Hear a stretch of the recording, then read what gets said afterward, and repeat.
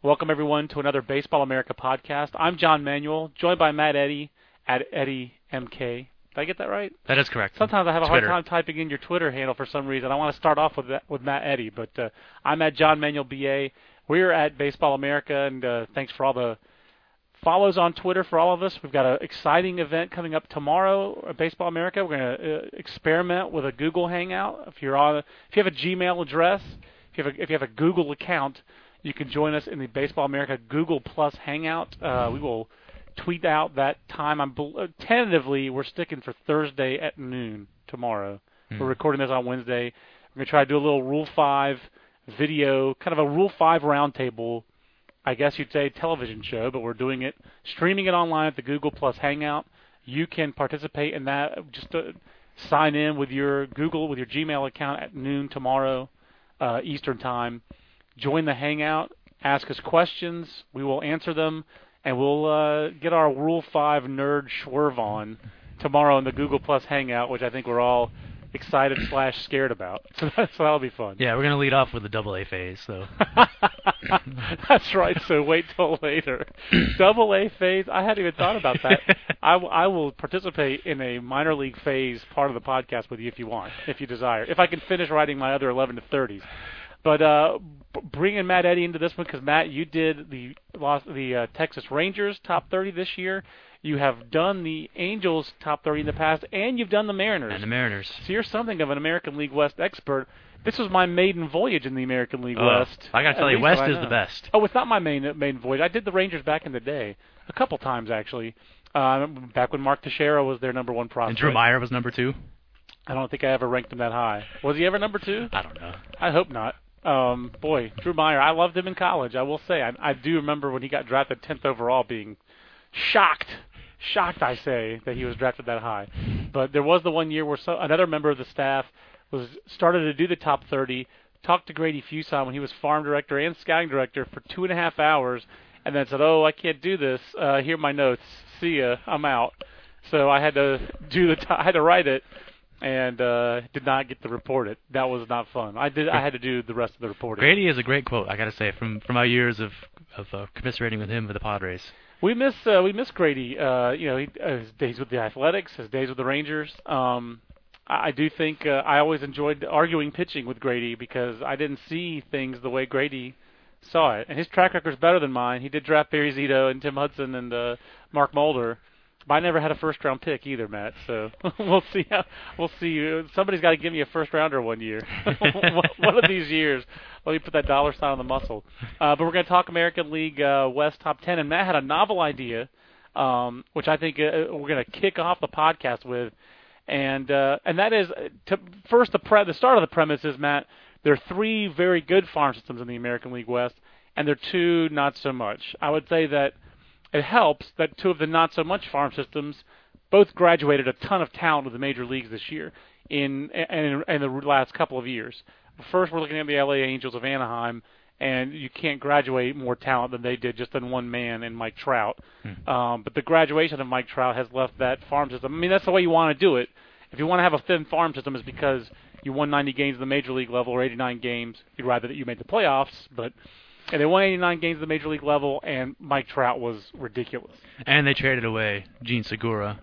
Right. And Johnny Hellweg. 2 top 10 guys. Ariel Pena would have made this 10.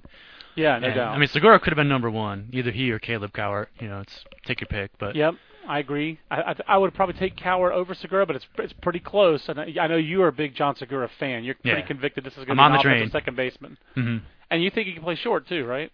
Capably, yeah. Yeah, he's not. He might be the kind of shortstop where you're looking for someone better eventually, but in the short term, if this guy stays on top of things, he should be an average defender. Yeah, and if he hits, he can play third base. He's got a great arm. He's quick twitch, strong.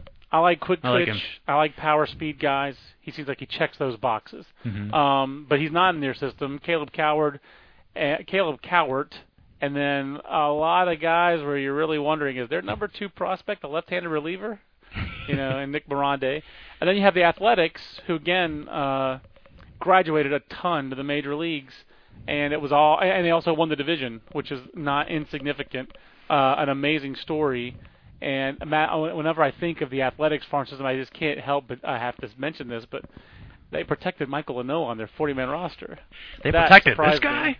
That's right. He wants to be their 40-man roster salesman. Anyway, I was shocked that they protected Michael Anoa. We aren't going to talk about this in the Google Hangout. But how surprised were you that they protected Michael Anoa? Well, you got the thing that makes the most sense to me is just that they didn't want to do anything to upset his level of confidence that he has. Like, for example, he gets Rule 5. If he does, he's not going to stick. I think everybody realizes this, but perhaps it would be a blow to his confidence level, thinking that the A's were not 100% believers anymore. I think that's very possible. What is your theory?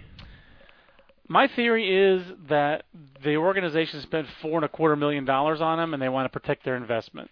Whether they're protecting their investment in him and keeping him so he doesn't blossom elsewhere, or by protecting their investment and covering their own selves in protecting him and making that case that yes, we still believe in him as that guy.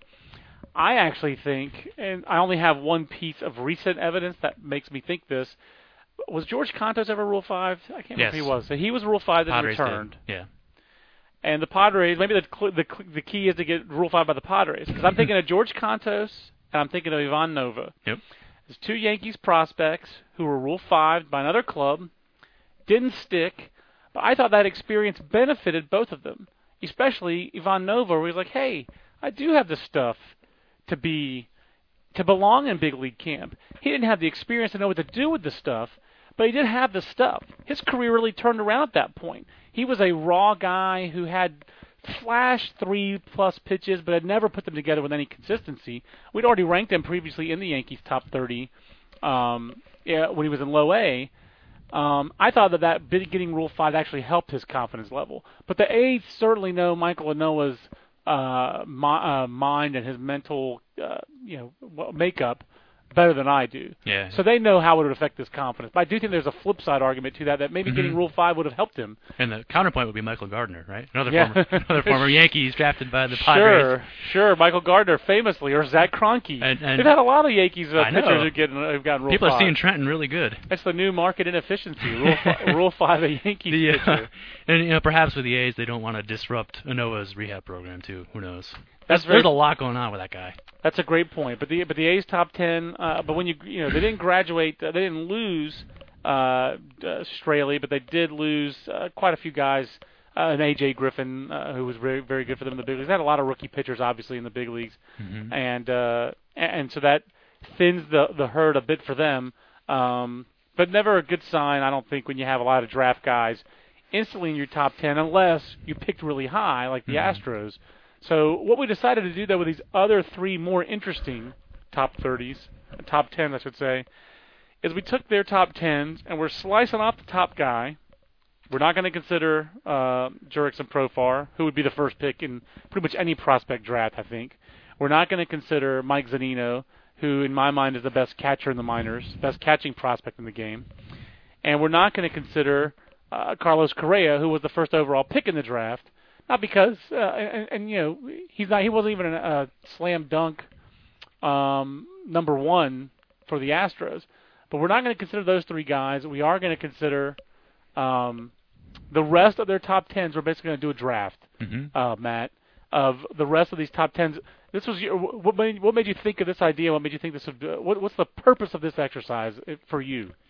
To try to determine who has more talent, the Rangers or the Mariners. I had kind of a friendly wager with Connor Glassey, over BA staffer, over which system had more high upper level talent. And he did do the Mariners organization. I didn't realize that a wager, a friendly one, was at the root of this. But I guess maybe I'm gonna look for a kickback from Connor now, because you gave me seniority.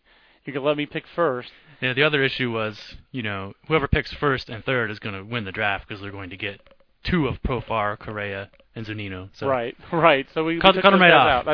That's a great point. Well, I think there's, the three number 2 prospects are in play here for me at this top pick, and Jonathan Singleton, Mike Olt, Tawan Walker. And I went for Tawan Walker, even though I did contribute some to our Southern League coverage this year because I messed up the assignment of that, and we got that done a little bit later than the other league top 20s this year. So I did some Southern League calls to help our correspondent Teddy Cahill on that. And one of the scouts I talked to You saw the stuff out of Tawan Walker. He thought that he didn't see it consistently enough. And his question on Tawan Walker was, how is Taijuan Walker going to pitch when he doesn't have his best stuff? And the answer at age 20 was not that well. When he didn't have his A game, he didn't know how to fight through that. That said, I still like his A game better than I like Mike Olt's A game or Jonathan Singleton's A game. And to me, I think it's a function of maturing and getting older and knowing how to pitch without your best stuff. I think that's something that you can learn. But the bottom line was, I feel like there's also that maturity issue. I have held him back a little bit when he showed up on the same pitching staff with the Danny Hultzen, the Carter Capps, the Stephen Pryor, James Paxton, other guys with stuff, where Tawan Walker wasn't miles away the number one pitcher on that pitching staff. I feel like he didn't respond to that challenge particularly well, but I'm going to chalk that up to being 19, 20 years old and being in Double-A when in a normal organization where your high A team isn't in high desert, you would have just sent him to high Class A. So I think it's very close, but I went with Tawan Walker as the first pick the Mariners, Astros, Rangers draft. So yes, David Stern can leave the dais now at the front of the convention hall. Who are you taking with the second pick between these, as we draw out the top 10 of prospects from these three loaded organizations? Well, as you mentioned, it's between Olt and Singleton, the number twos for the two Texas teams. I think I'm going to betray my Rangers, and I think I'm going to take Singleton because I think he's a future number 3 hitter. I love the patience, and I think the power will continue to blossom. You know, later this week at BaseballAmerica.com, again, I was recording this on a Wednesday. I believe it actually will be tomorrow that our Arizona Fall League Top 20 drops. And I was just editing that before we started the podcast this morning, and Peter Wardell's write-up of Jonathan Singleton in the Arizona Fall League is pretty encouraging. He may not have much defensive value, like he said. I think Mike Olt has more defensive value. Yeah, Olt is a 60, conservative defender. So I'm passing up on that to get the sure thing bat, in my opinion. And I agree with you. I think that Singleton is a more of a sure thing bat. I think you could definitely argue Olt, and I would have taken Olt. I'll take Olt with the third pick because I do believe that the bat is there. I have always had these questions. Talking to scouts in the Northeast when he was drafted, there were some questions about his eyesight. He does seem like he's rectified that, but I always feel like he's going to have more swing and miss and fewer walks, and I think a little less power than Singleton. But like you said, I think there's much more of a chance of Jonathan Singleton being a 3-hole hitter than there is of Mike Olt. In my mind, Mike Olt's like a 5 or 6-hole guy. And I guess my question on Jonathan Singleton is he going to be an elite first baseman, or is he going to be a very good producer? It's a much higher bar. It is a much higher bar. That said, who are the elite first basemen in the major leagues? Joey Votto. Well, in the National League, yeah, it's Votto and that's it. And then who is it? Mike Davis. I think you would assume that Ryan Howard, if he's healthy, would do that, but he hasn't done that in 3 or 4 years. I don't feel like he's elite anymore. Or maybe Buster Posey when he plays first. Yeah, or is Adrian Gonzalez? Is he going to become that guy again with the Los Angeles Dodgers? That's not a given. And then who are the elite guys of the American League? Pujols. Fielder. Cabrera. Exactly. Should be Miguel Cabrera. But is it Mark Teixeira anymore? No. I don't think so. I don't think so. I mean, who is it? So I think that there's this myth of the elite first baseman, but I don't think it exists that much anymore. I think there's a smaller group of elite first basemen. Justin Morneau's not in that group anymore. Mark Teixeira's not in that group anymore. The Red Sox don't have that. The Blue Jays don't. The Orioles don't. I mean, I'm just thinking, going through me like Eric Hosmer, is he going to be that guy? He certainly wasn't close to it in 2012.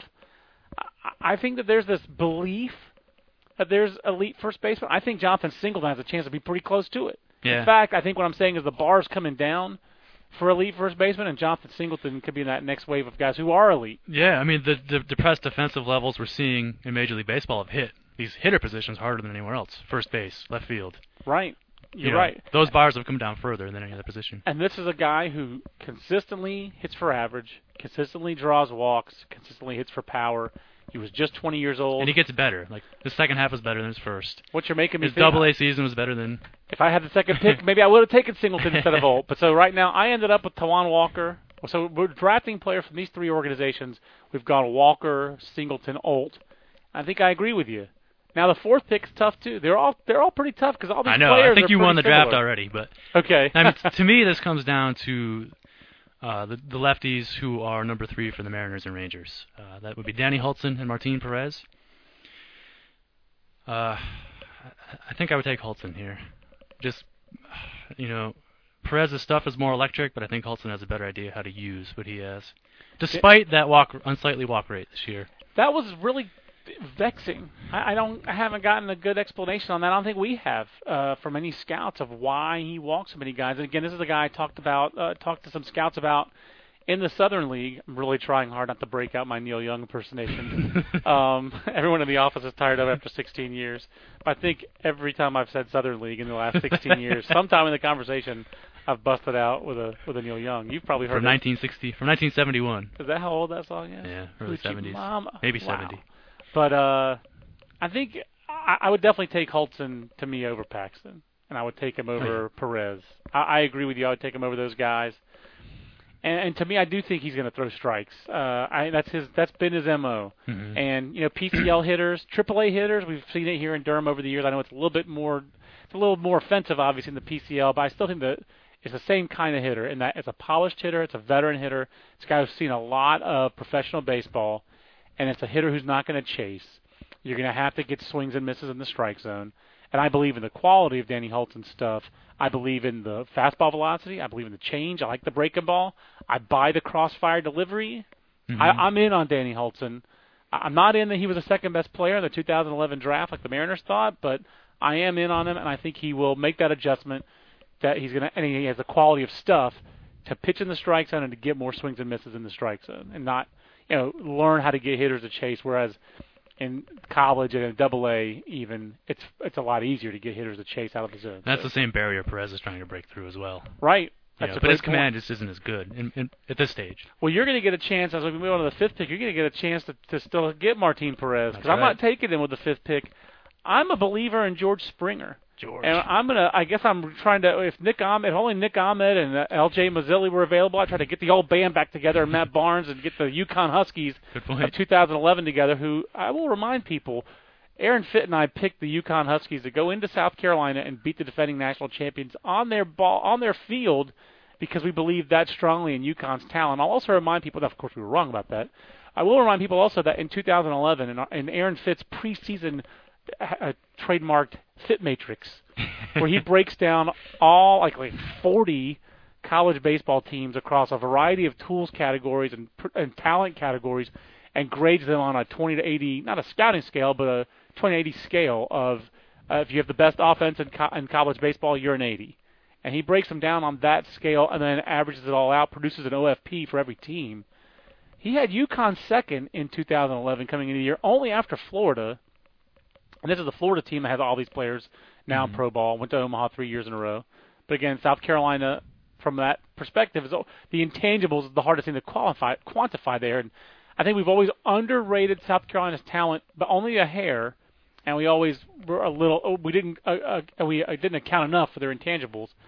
But we thought UConn was ridiculously talented, and I think George Springer was the best player on that 2011 team, which did not have Old. He'd gone out the year before. Mm-hmm. But to me, George Springer has a chance to be a Matt Kemp type. He has a chance to be the prototype power speed outfielder you look for. I downgrade him a little bit because he's 23, and he does have incredible high swing and strikeout totals. But he's progressed. He's made progression there. I think he's always going to be a 150 strikeout guy.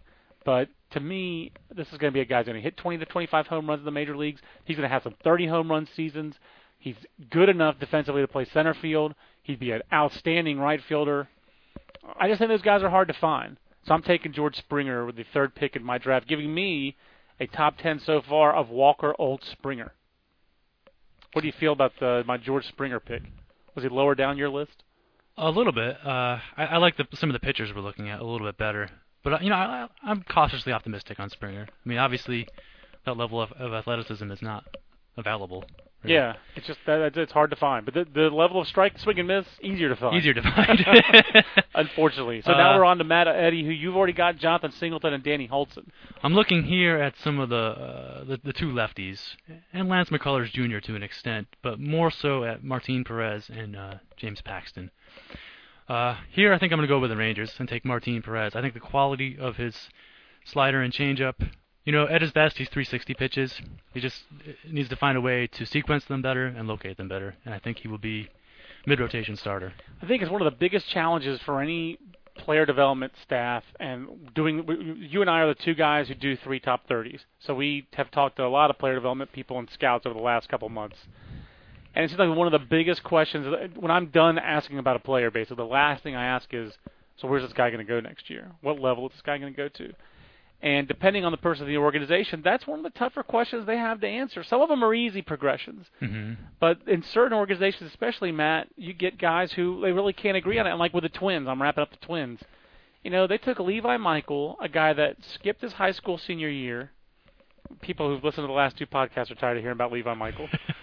But he skipped his high school senior year. He was a 20-year-old college junior, and then he had these leg injuries and these lower half injuries, and they still put him in the Florida State League because they thought he was polished enough for that. And he was polished enough to hold his own without any explosiveness or burst physically. But, the Rangers are an aggressive organization. They put guys who are young for their level all the time, and they're not afraid to promote guys mid-season either. What's been their rationale? And I know this was your first year of doing that organization, but what was their rationale for having had Martin Perez, push so aggressively? He really hasn't had success above low Class A. He's pitched the last basically 2 years in Double A and Triple A.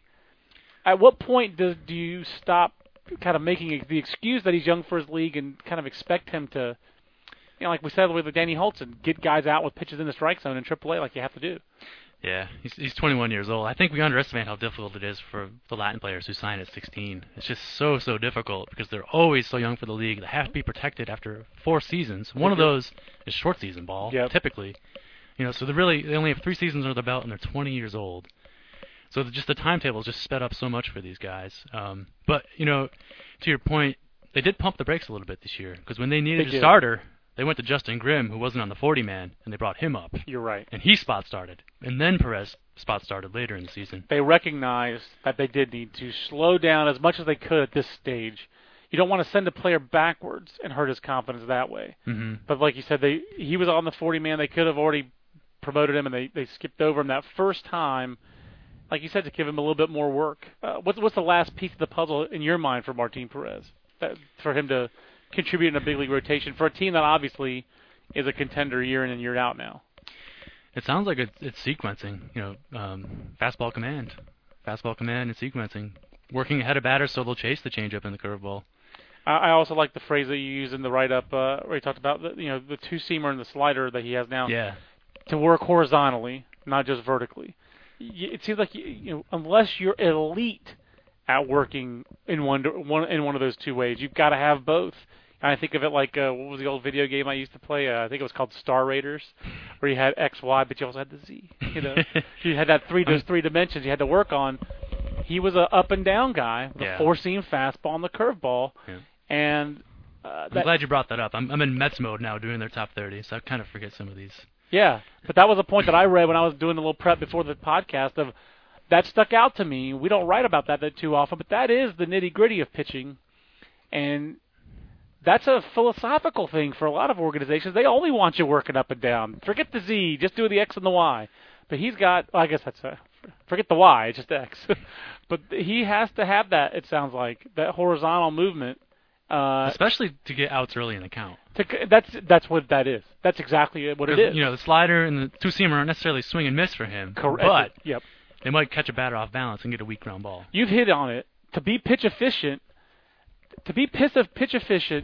and go up and down, to work on the Y-axis, you have to have Clemens or Schilling level command of the fastball. You have to have a 4-seamer. We're on the pitching philosophy tip now.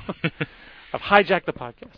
You have to have a command of a 4-seam fastball to the top and bottom of the strike zone, and especially at the top of that zone, you better have some velocity that's plus at least, and you probably need to have some little life, little giddy up on it. We talk about you hear the broadcaster talk about the four-seamer that hops. To pitch up in the zone effectively and efficiently, you have to have that. And the other option is you have to be a physical horse like a Clemens or a Schilling so that you can do it year in and year out over and over again. Or you better have that horizontal movement, that fastball with a little arm side run or a little glove side tail for a right-handed pitcher, or obviously the opposite if you're Martin Perez. So you can go inside and outside, pitch to the corners, and like you said, that's where you get your weak contact. I mean, that's the key. So if you're built like Martin Perez, you probably don't have the ability to be durable. Yeah, he's short, but he's pretty broad-shouldered. So I was watching some video of him. That's why he passes the eye test. That's why he got those comps to Johan Santana. Yeah. I remember getting those comps from scouts in the Northwest League. He does have the physical Santana comparison, a little bit more physical, probably. He might wear his jersey number too. I'm not sure. Does he wear 57? I'm not sure. Like a lot of Venezuelan. I hope he doesn't throw 133 pitches in a start to finish up that no-hitter. But that was glorious. That was the moment of the year for the Mets in our almanac. Yeah, right? You mentioned pitching up in the zone, and that's what encouraged me about watching Matt Harvey's debut with the Mets this summer. He could go 95 upstairs, and they couldn't touch it. See, and he has the physicality to be the kind of guy who can do that. But he also used to be four-seam up and the curveball guy. But that curveball has morphed into a slider for him, and it's it's a really it's a nasty slider. So I like Martin. You're warming me up on Martin. Hijack over. Yeah, hijack is over. But I like the fact that every time you talk about a prospect, you get me a little bit more encouraged about the prospect. That's good. That's a good sign. You're selling me. We're on the Baseball America podcast with John and Matt, and we're doing a novel little draft from the three. And one thing to mention about this Seattle, Texas, Houston, these three farm systems, Matt, for me, these are all top 5 to 7 farm systems in the game. Oh, yeah. All three of them, I think, are in contention for that number one spot. I don't think any of these are the number one farm system. But, I mean, these are three of the elite farm systems in the entire in the entire game, aren't they? 100% behind you, boss. Yeah, I'm there. Good Aaron Fitt impersonation of the day by Matt Eddy. So we're drafting players from these three organizations. I've got Tawan Walker, Mike Olt, and George Springer. Matt has got Jonathan Singleton, Danny Hultzen, and Martin Perez. I like that there's a little... All lefties. Give me the lefties. I like it. You love that in Strat, and you love it in these drafts. Next up was my pick, and I just have to do it. The family is a personal cheese ball of mine. I have to go with Lance McCullers Jr. here. I'm a believer in Lance McCullers. I think the worst case scenario is this guy clones his dad's big league career. And if you go back and look at his dad's big league career, especially 1986 when I had him in my retro league, Lance McCullers Sr. was a badass big league reliever who threw 136 innings as a reliever in 1986. Nice. He made 7 starts that year, 63 relief appearances, and he was just awesome for the Padres before they were in Petco. Had a couple of years like that where he was really good. 85, 86, 88 were his peak years. I made the playoffs in 2 of those 3 years. But Lance Jr., that's the floor. The floor is that he's a really effective big league closer / I would say closer because his dad was a closer, but because it was a different era, he was a fireman. So he pitched like 2 innings or 3 innings at a time. Where have they gone? That's right. But this is a guy who, again, I talked to a scout in the spring who said 280 pitches when you've seen him at his best. Yep. I saw too many scouts this spring who said, oh, yeah, I saw 97 in the 7th inning of a high school game. Oh, yeah, I saw that. Yep. I saw a 70 slider in the 7th inning of a high school game when he was 80, 90 pitches into it. So that kind of, old Lance McCullers Jr., you watch the video and you see, boy, not a lot of synchronization between the front side and the back side. You saw an athlete who just kind of powered through kind of an ugly delivery with strength and explosiveness. Mm-hmm.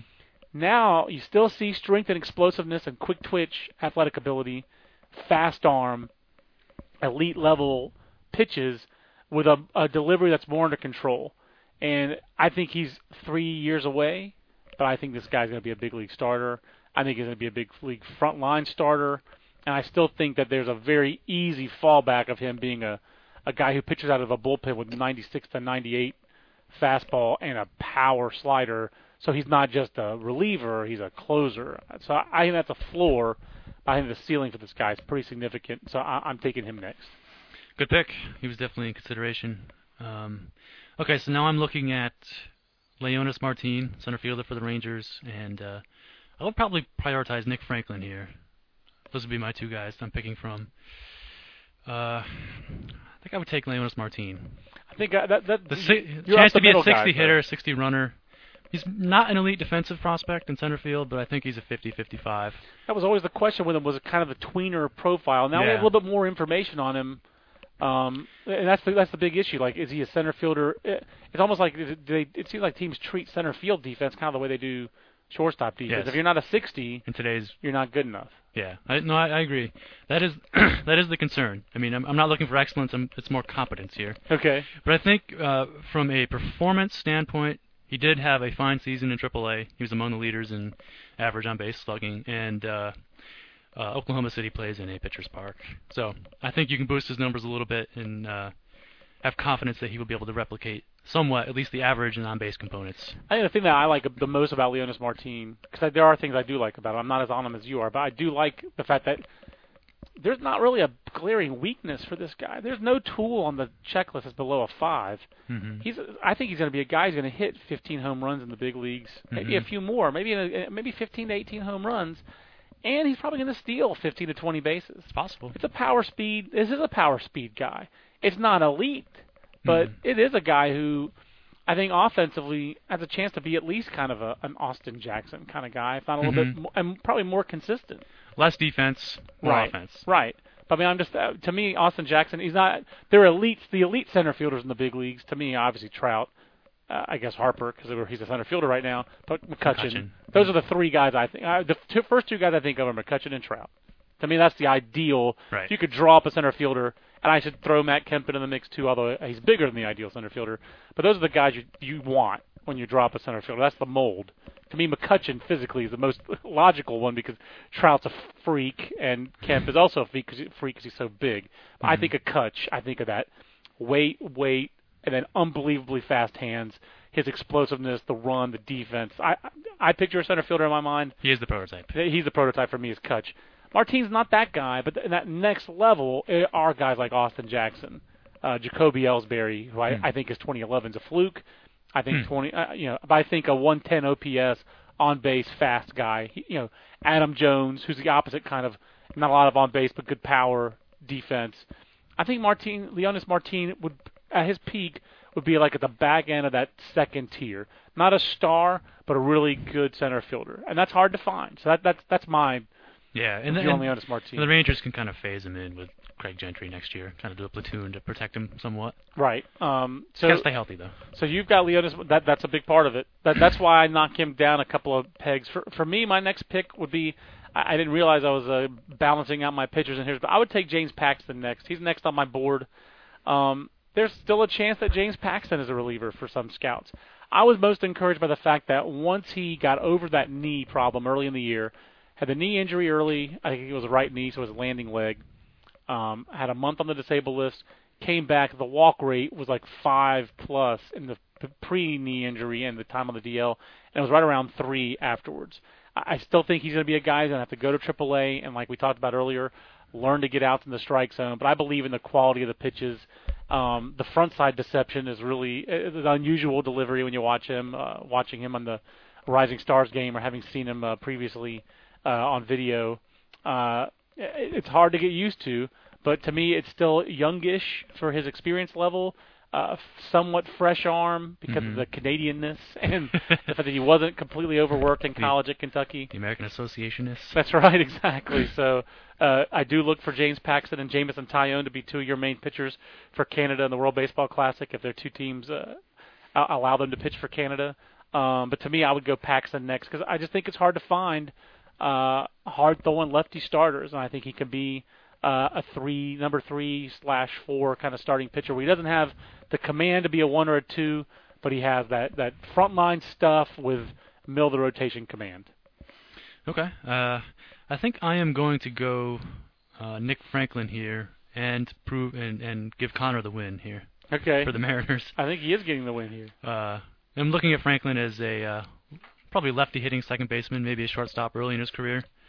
Has not done much right-handed as a pro, but the lefty approach and the power is intriguing from the middle infield. I think he's an important player, Matt, where you look at what he can do, not what he can't. If you focus on what he can't do, you say, well, he's not ideal defensively shortstop. fits better at second. Like you said, he doesn't hit left-handed pitching very well. From the right side, he's been kind of a zero. But if you focus on what he does do, he's a middle infielder with pop from the left side. Yeah, so I didn't mean to do this, but I drafted all lefties, and I'll have to trade for righties, I guess, to balance myself out. That's my final pick. No one knows platoon splits like you do. But so we are giving. So how many Mariners we take here? 5? Yeah, we took 4 Mariners. We took their top 4. We took the top 3 Rangers and top 3 Astros. Yeah, that's it. So Mariners won. And that's the thing that surprises me a little bit. I think the Mariners have the best top 10 of these 3 organizations. With the battle, to me, being more, I would actually rate the top 10s, Mariners, Astros, Rangers, but I think the Rangers' depth is superior to both teams because it's young, it's athletic, and it's their up the middle. 1-2 is the best. And their 1-2 is the best. I would agree with that as well. But I like the Mariners. I like the Mariners' top 10 because I think their pitchers, I think they have a chance to have 3 impactful Major League starting pitchers. And I like their middle infielders. I'm not sure how you feel about Brad Miller. Brad Miller's a guy, I keep on flip-flopping all around on Brad Miller. He's intriguing. He makes a lot of errors, but athletically, he seems like he's a guy who should play shortstop. Now, did you use their top 30 last year, correct? Mariners? Yeah, the Mariners? No, several 2 years years ago. Probably 3 years ago. Oh, okay, has it been that long? I guess Connor has been here a while. Yeah, I think after the Nick Franklin draft, 09. 09 was your last Mariners thing. So I believe so. So when they had Nick Franklin, it seems like he's kind of been this profile, kind of ever since then, where like can play shortstop, fits better at second. He's had a pretty fascinating professional career. There's part of me that thinks that I would almost prefer Brad Miller over him, but I can't bring myself to do that because Brad Miller just hasn't done it defensively at shortstop. You know? Yeah, I mean, you like the physicality better. Miller's a little bigger than Franklin is. Franklin's kind of lean, more in wrists than in necessarily strength. Right. So that's a good point. That's a good way to describe it. And Miller's a little unconventional at the plate as well. Kind of has the Craig Counsell stance. Who doesn't love Craig Counsell? It's not as exaggerated as Craig Counsell, but honestly, I think that comp fits a little bit. Craig Counsell did play shortstop. Eat your heart out, Jeter. Counsell was playing shortstop at age 40. That is shocking that he was doing that. Who knows? Craig Counsell might wind up as your World Baseball Classic shortstop for the United States. I mean, who knows who's going to play for the United States in the World Baseball Classic? Who knows who's going to play for Japan or Korea? All the top players in those 2 countries are saying no. But I digress. I won't hijack the podcast in that way. But the Mariners, they also have. I think he was probably not in the organization. Maybe. I guess he actually was drafted in 2008. Brandon Maurer, their number 6 prospect, is kind of like. It's almost like he's the best pitching prospect that people don't talk about in prospect circles, man. He's pretty intrigued. He's a strong point for their top 10. Yeah, it took him a while to get to this point. I think he dealt with injuries and he spent a number of years in the low minors, but he's finally blossomed to the point where they thought back then, was more of an arm strength guy because he was like a 16th rounder or something. 23rd round pick. Yeah.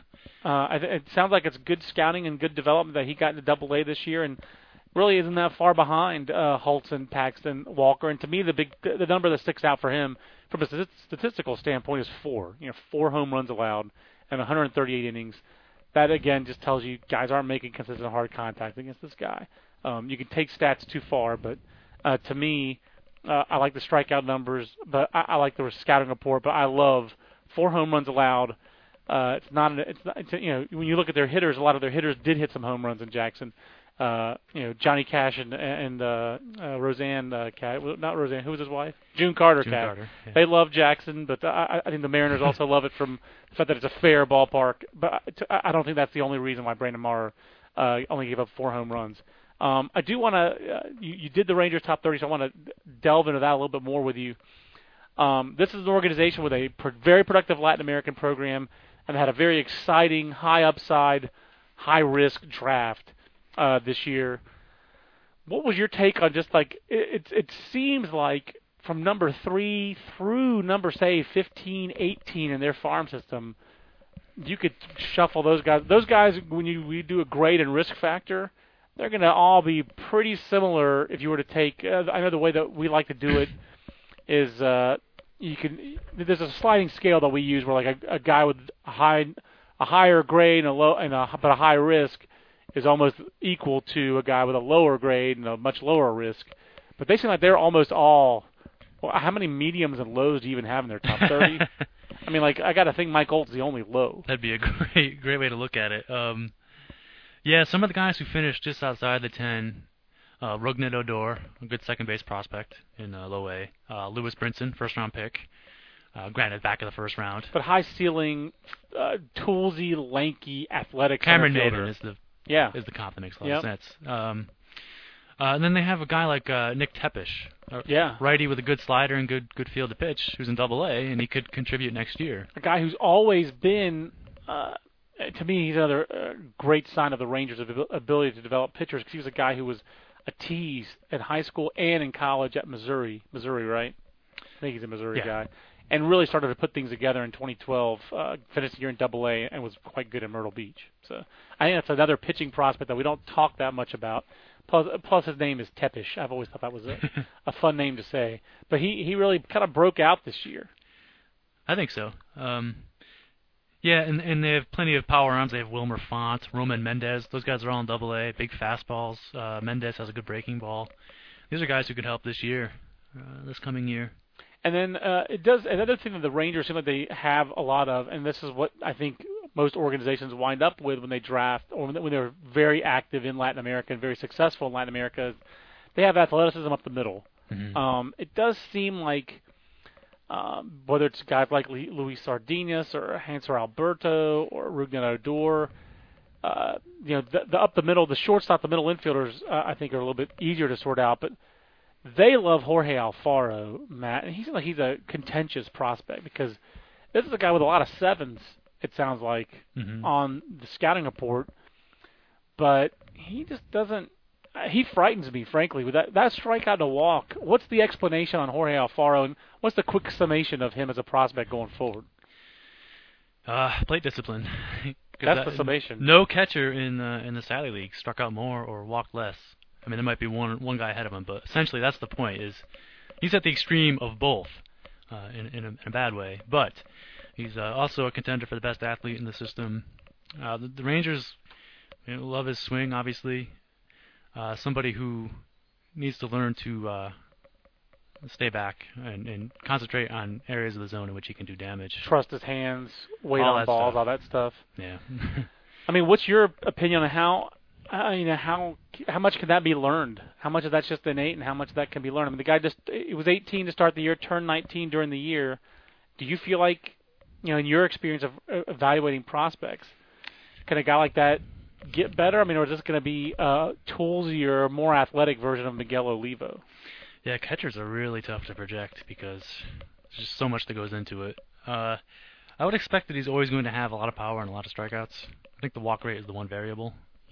Okay. He's probably always going to be a 20% plus strikeout guy.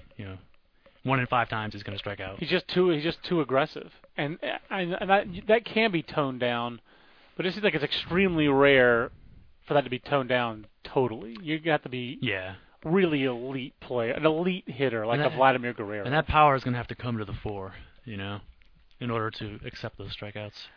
I mean, I see a catcher like this, and especially a Latin American catcher who's that aggressive and that athletic. I think of Manny Sanguillen. I'm going way back. Olivo comp was good, too, because he stole bases early in his... What was the other comp? Olivo. Oh, yeah, Miguel in his Olivo. career, he could run a little bit, too. See, the problem is that Miguel Olivo's so bad.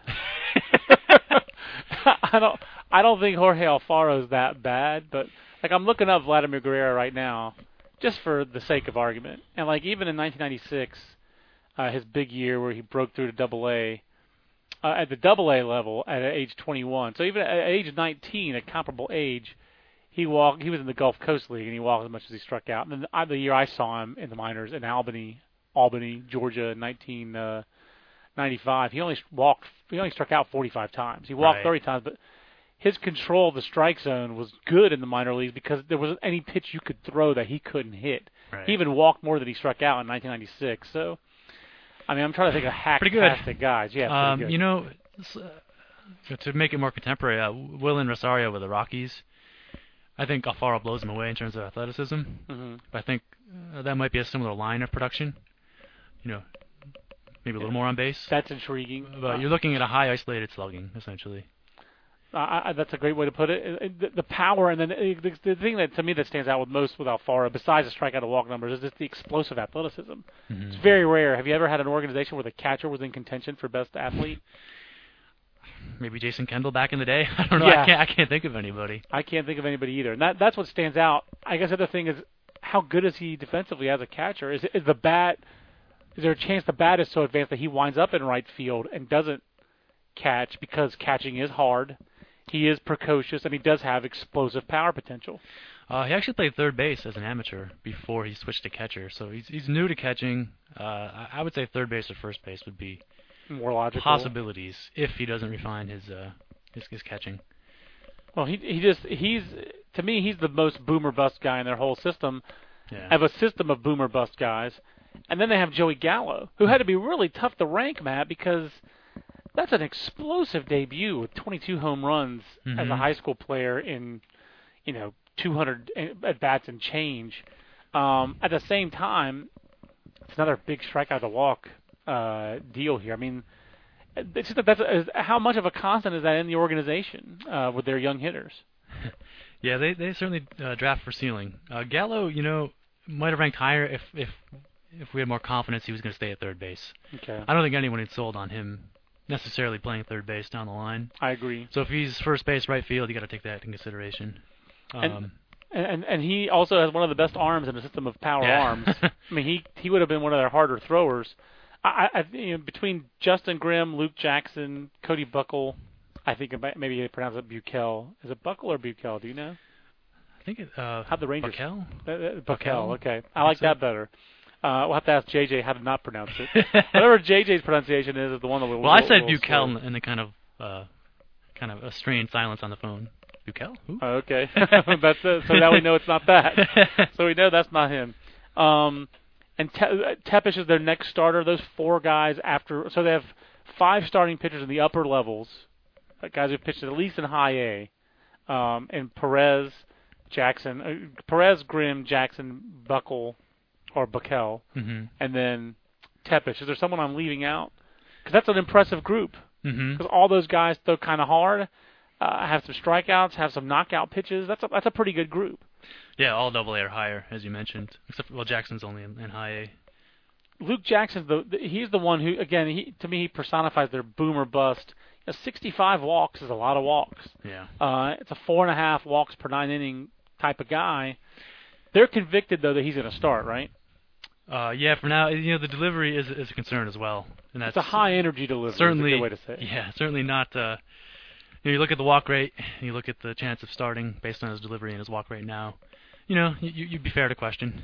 Okay. I like that farm system. I think that their ceiling of their whole system is the most explosive in the division.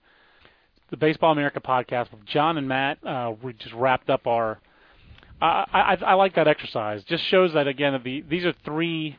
I think the perception in the industry and among our readers, Matt, is that the Rangers are far and away the best farm system. I do think that the deepest system of these 3, I think it's close between Texas, Houston, and Seattle. And I think it's telling that you have an American League West that has 3 of the game's elite farm systems. I think it's going to be a competitive league, competitive division going forward. I do think that Texas is still the best combination of good major league roster, very good farm system. Obviously, a big question going forward with Josh Hamilton. Yeah, and the 2 top prospects will be top 20, right? Maybe top 15, right? Depending on what you do with Olt. And it's the Astros. Astros are going to have some guys pretty high in that top 100. I agree. I think they're going to have at least 6 guys in the top 100, maybe 7. Jared Cozart 7. We're going down through DeShields and Cozart. I think Foltynewicz, DeShields, and Cozart all have a shot at being in the top 100. They're not all. None of them is a slam dunk. Maybe DeShields is the most slam dunky, but I like Mike Foltynewicz. Obviously, I rank them the highest, but I feel like their system also, all the way through 12, with I think 11 and 12, Domingo Santana and Jonathan Villar. Yep. Those guys are top 10 in most organizations. So I went Nolan Fontana because I think Nolan Fontana is safe, and I love Nick Tropiano. I'm on the Tropiano train. Maybe I shouldn't be, but I am. I love a guy with, he's actually kind of one of those pitchers we talked about earlier where he can throw his 4-seam fastball up in the zone and then work down with both a split and a changeup. and he commands the four-seam fastball well enough up, and by throwing the four-seamer more as a pro, he's really seen the velocity spike as a pro, and he's maintained it, pitching at 92 to 95 at times this year. So to me, that's a dude. I think he's a very safe bet starting pitcher. Mm-hmm. I like Nick Tropiano quite a bit. Rio Ruiz was a little bit of more of a going out on a limb, ranking him at 8, but the Astros certainly have strong conviction, to use that word again, and his hitting ability. But that's a good farm system. Yeah, really encouraged by DeShield's year. It's a good rebound from what was a terrible year before. It was that's terrible. That's a good sign to see. It was a terrible year, and it was, we talked about this in last year's podcast where Bobby Heck's contention was that it was harder, and I even wrote a column basically saying that their hole was so deep that they were digging out of that it was harder to evaluate the job they'd done digging out of that, in that all their prospects had been pushed at least a level further ahead of where they needed to be. Take a guy like a Ross Seaton or Delino DeShields or Mike Foltynewicz, both of whom, the latter two, repeated Lexington this year, repeated the South Atlantic League because they needed to. They were not ready for it last year. Mm-hmm. Some of those some prospects sunk under that weight. Jay Austin, whom they released. I think I wrote I would have done it a little differently if I had been in Bobby Heck's shoes, where they desperately needed athletes and ceiling, so he drafted heavily for that. I think that their college picks weren't good enough to build in around those guys, and to me they needed to go, the Mike Kwasnikas and the Brandon Barneses and those kind of guys didn't work out well enough. I know Barnes got to the big leagues, but that's why they were so bad, because they had so little depth. They just didn't draft well enough to have just good organization players to make life a little, so you didn't have to push Foltynewicz or Tanner Bouchou or some of those guys the full season ball before they were ready. And it's always fun to say Tanner Bouchou. Seaton and Jordan Lyles are probably the extreme examples I always think of when thinking of what you're describing. Yeah, absolutely. And Seaton finally responded some this year, and basically his Bobby Doran is another guy who's kind of was a college guy, but a similar kind of pitcher. But Ross Seaton finally had his best year this year. He finally got to repeat a level, and the only real strength he could really have pointed to in the last 3 years with Ross Seaton was he took the ball every 5 days. He was durable. He threw a lot of innings. He pitched in a very harsh environment. Lancaster, every a year and a half, or how long was he in Lancaster? But every year he was one of the youngest pitchers in his league. He did pitch in Lancaster a couple of years. He'll still be in the 30, but that's a guy they used to count on. Now they don't have to count on him. He's on the 40-man. He's on the 40-man. He was, thank Jesus for being on the 40-man. That was one of the best quotes I saw last week. Was he thanked the Astros and he thanked Jesus for being on the 40-man roster. So being on the 40-man roster matters, doggone it. It sure does. We've got a question in our on the Twitter machine, as I like to make stupid jokes about. We'll take this quick question, and then we'll move on to the other organizations, the Athletics and the Angels. But the question was from Johnny Garcia, and he wants to ask, how has the perception of Victor Sanchez's ceiling changed after his turn in Everett? I guess the answer would be he's in the top 10. So you read the future, Connor Glassey writes up future number 3 starter, and 6 foot 255. That is atypical build for a top 10 pitcher, especially for a guy, as you said, who's supposed to be 17 years old. So next year he'll be 18, headed to full season ball. The track record of the Mariners' international signings is pretty solid. They're pretty good at developing international pitchers, developing all kinds of pitchers, really. I'm thinking of guys like Erasmo Ramirez most recently. Yeah, he's a good example. They've had some success. Michael Pineda. The hitters have been more hit or miss, but absolutely. But Pinedo, Campos, Sanchez, guys like that, yeah.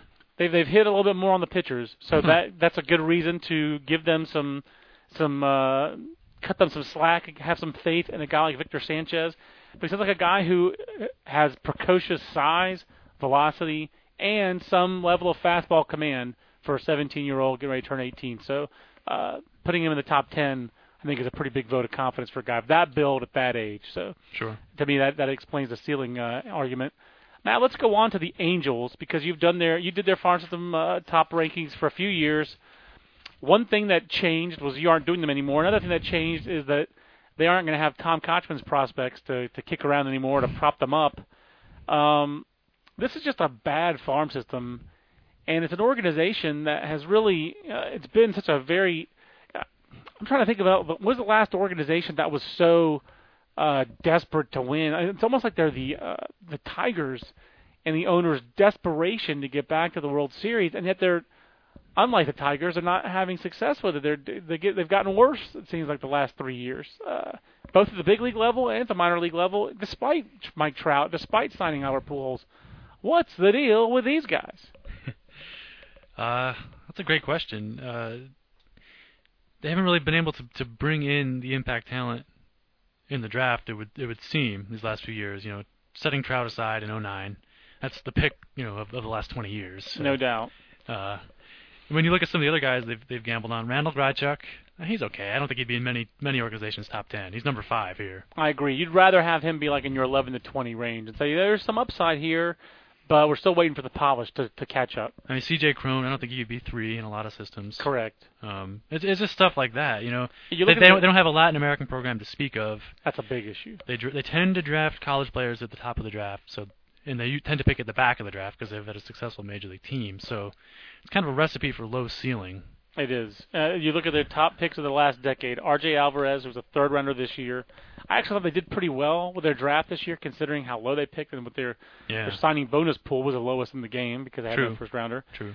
C.J. Cron, I like C.J. Cron, but he's a first base DH, and when you're projecting the major league roster, you have Pujols signed for 10 years, you have Kenry Morales, and you have Mark Trumbo.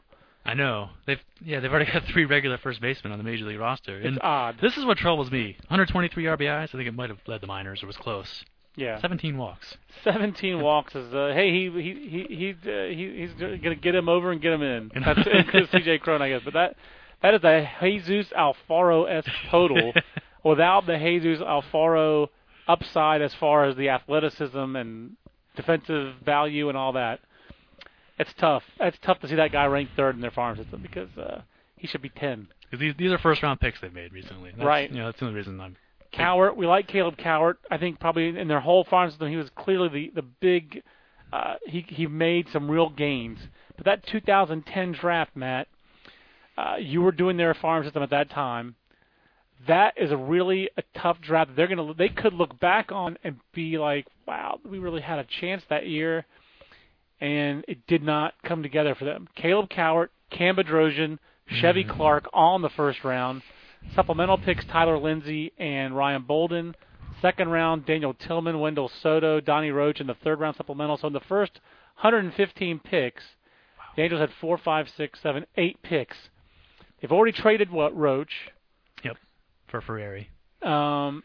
So that's great value. That's good value, good return. But Wendell Soto, not in the top 10. Daniel Tillman, or is he? No, he's not. Daniel Tillman, not in the top 10. Ryan Bolden, I don't think in the 30s. Last I heard, he was learning to switch hit in Instructs. Ryan Bolden? Last I knew of him, last year.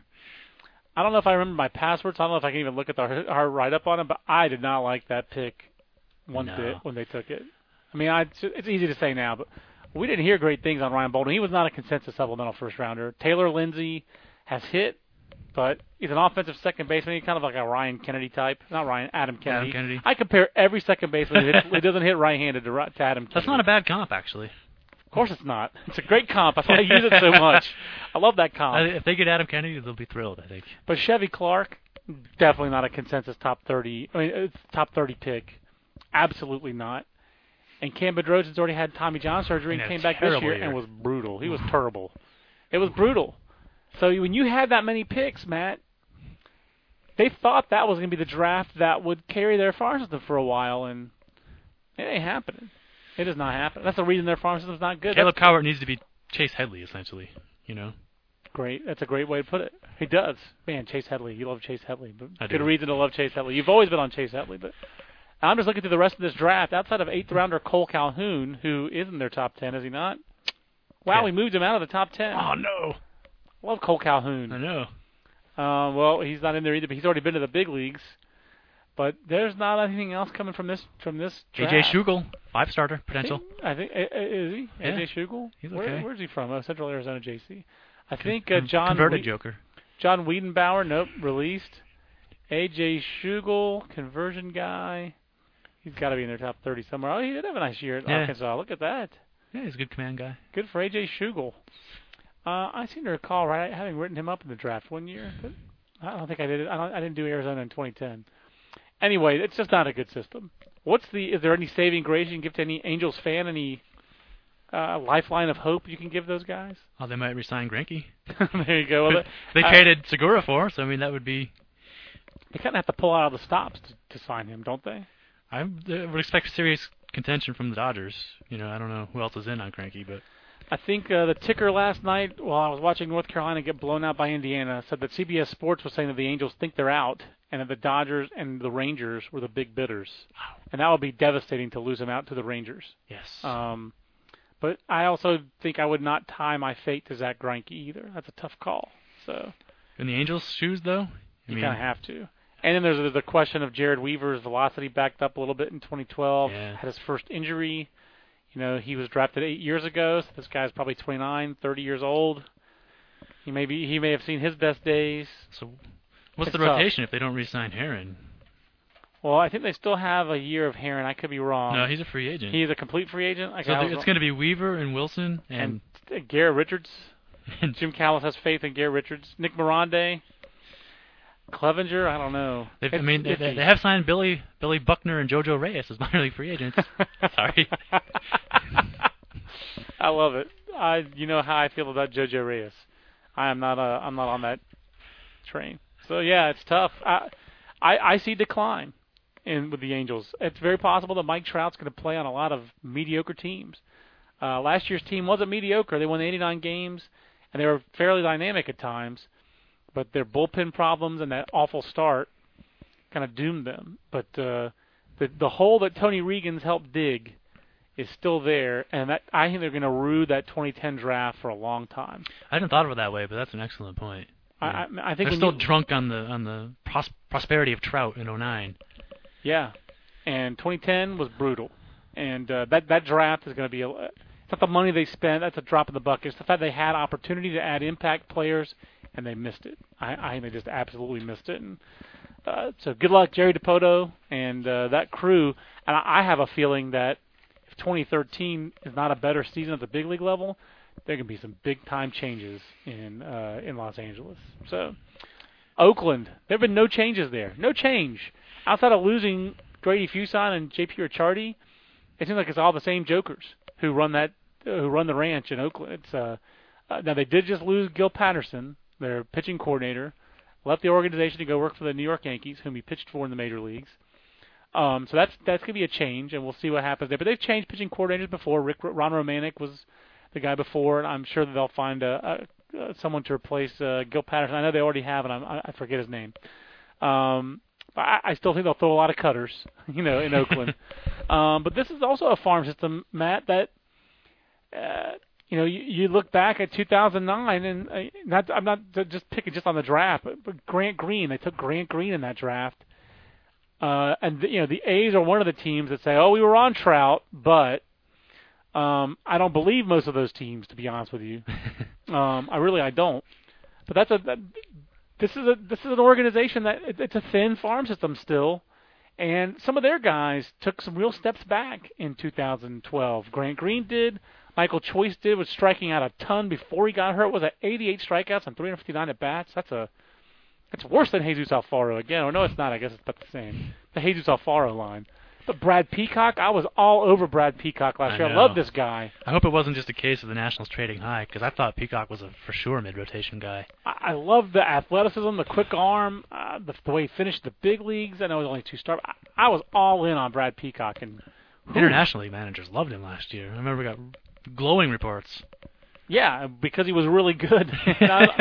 And it just seems like, again, a guy who pitched up in the zone too frequently. If there's any organization that's going to try to teach you to go side to side, it's the Oakland A's and Gil Patterson. You're going to learn a cutter, so maybe that'll work out for them. Matt, what's your take on Dan Straley? That's the one guy I really, but a side note, if you look at the A's top 10 and you look at their signing scouts, Matt Ranson signed Dan Straley, signed Sonny Gray, signed Matt Olson. Matt Ranson, formerly their area scout, the wide-ranging area, Tennessee, Georgia. Previously, I think he had Kentucky, West Virginia. Matt Ranson has left the A's organization, promoted, got a better offer from the New York Yankees, and he's now a cross-checker with the Yankees. I forget if it's Southeast, Midwest. I forget what Matt's area is. but left his mark on the A's top 10 and signed Dan Straley as an amateur. But Dan Straley guy wasn't even in our top 30 last year. Pick up the cutter and didn't just get to the big leagues this year, led the minor leagues in strikeouts in a year, the first year in the last 3 where no one in the minor league struck out 200 and there wasn't like a dominant minor league strikeout guy. But Dan Straley blew away the field. What's your take on Dan Straley?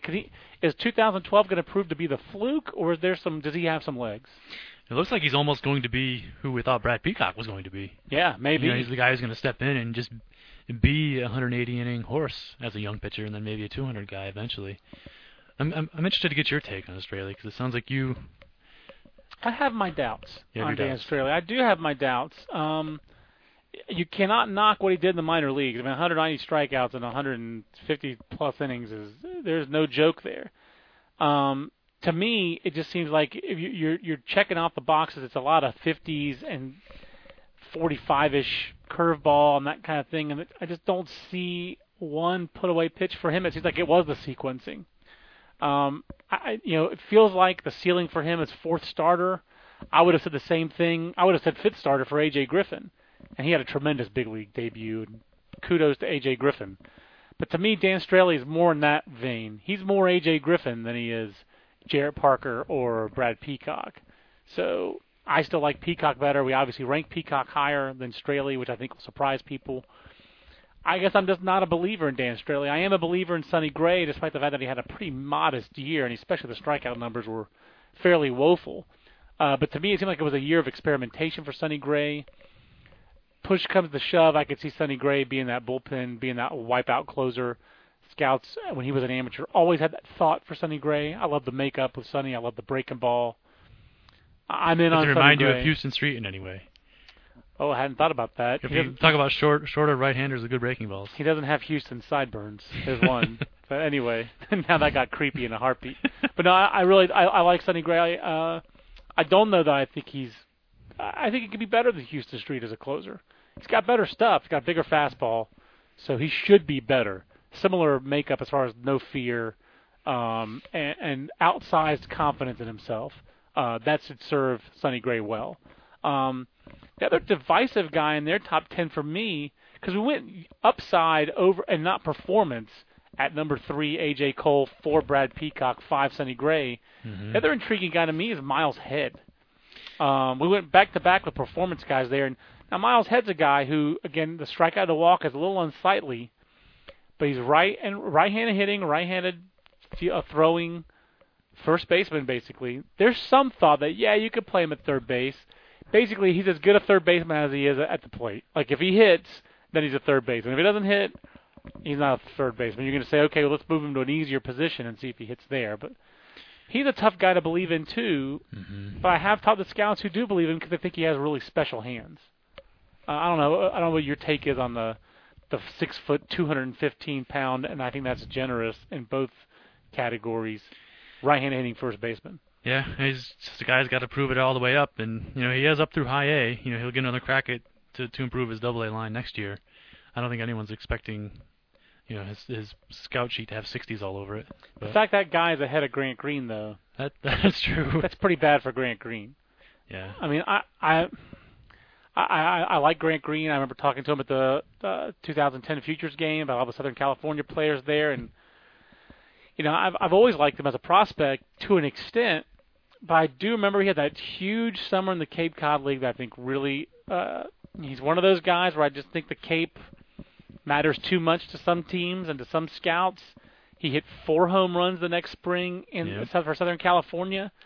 That told me a lot more.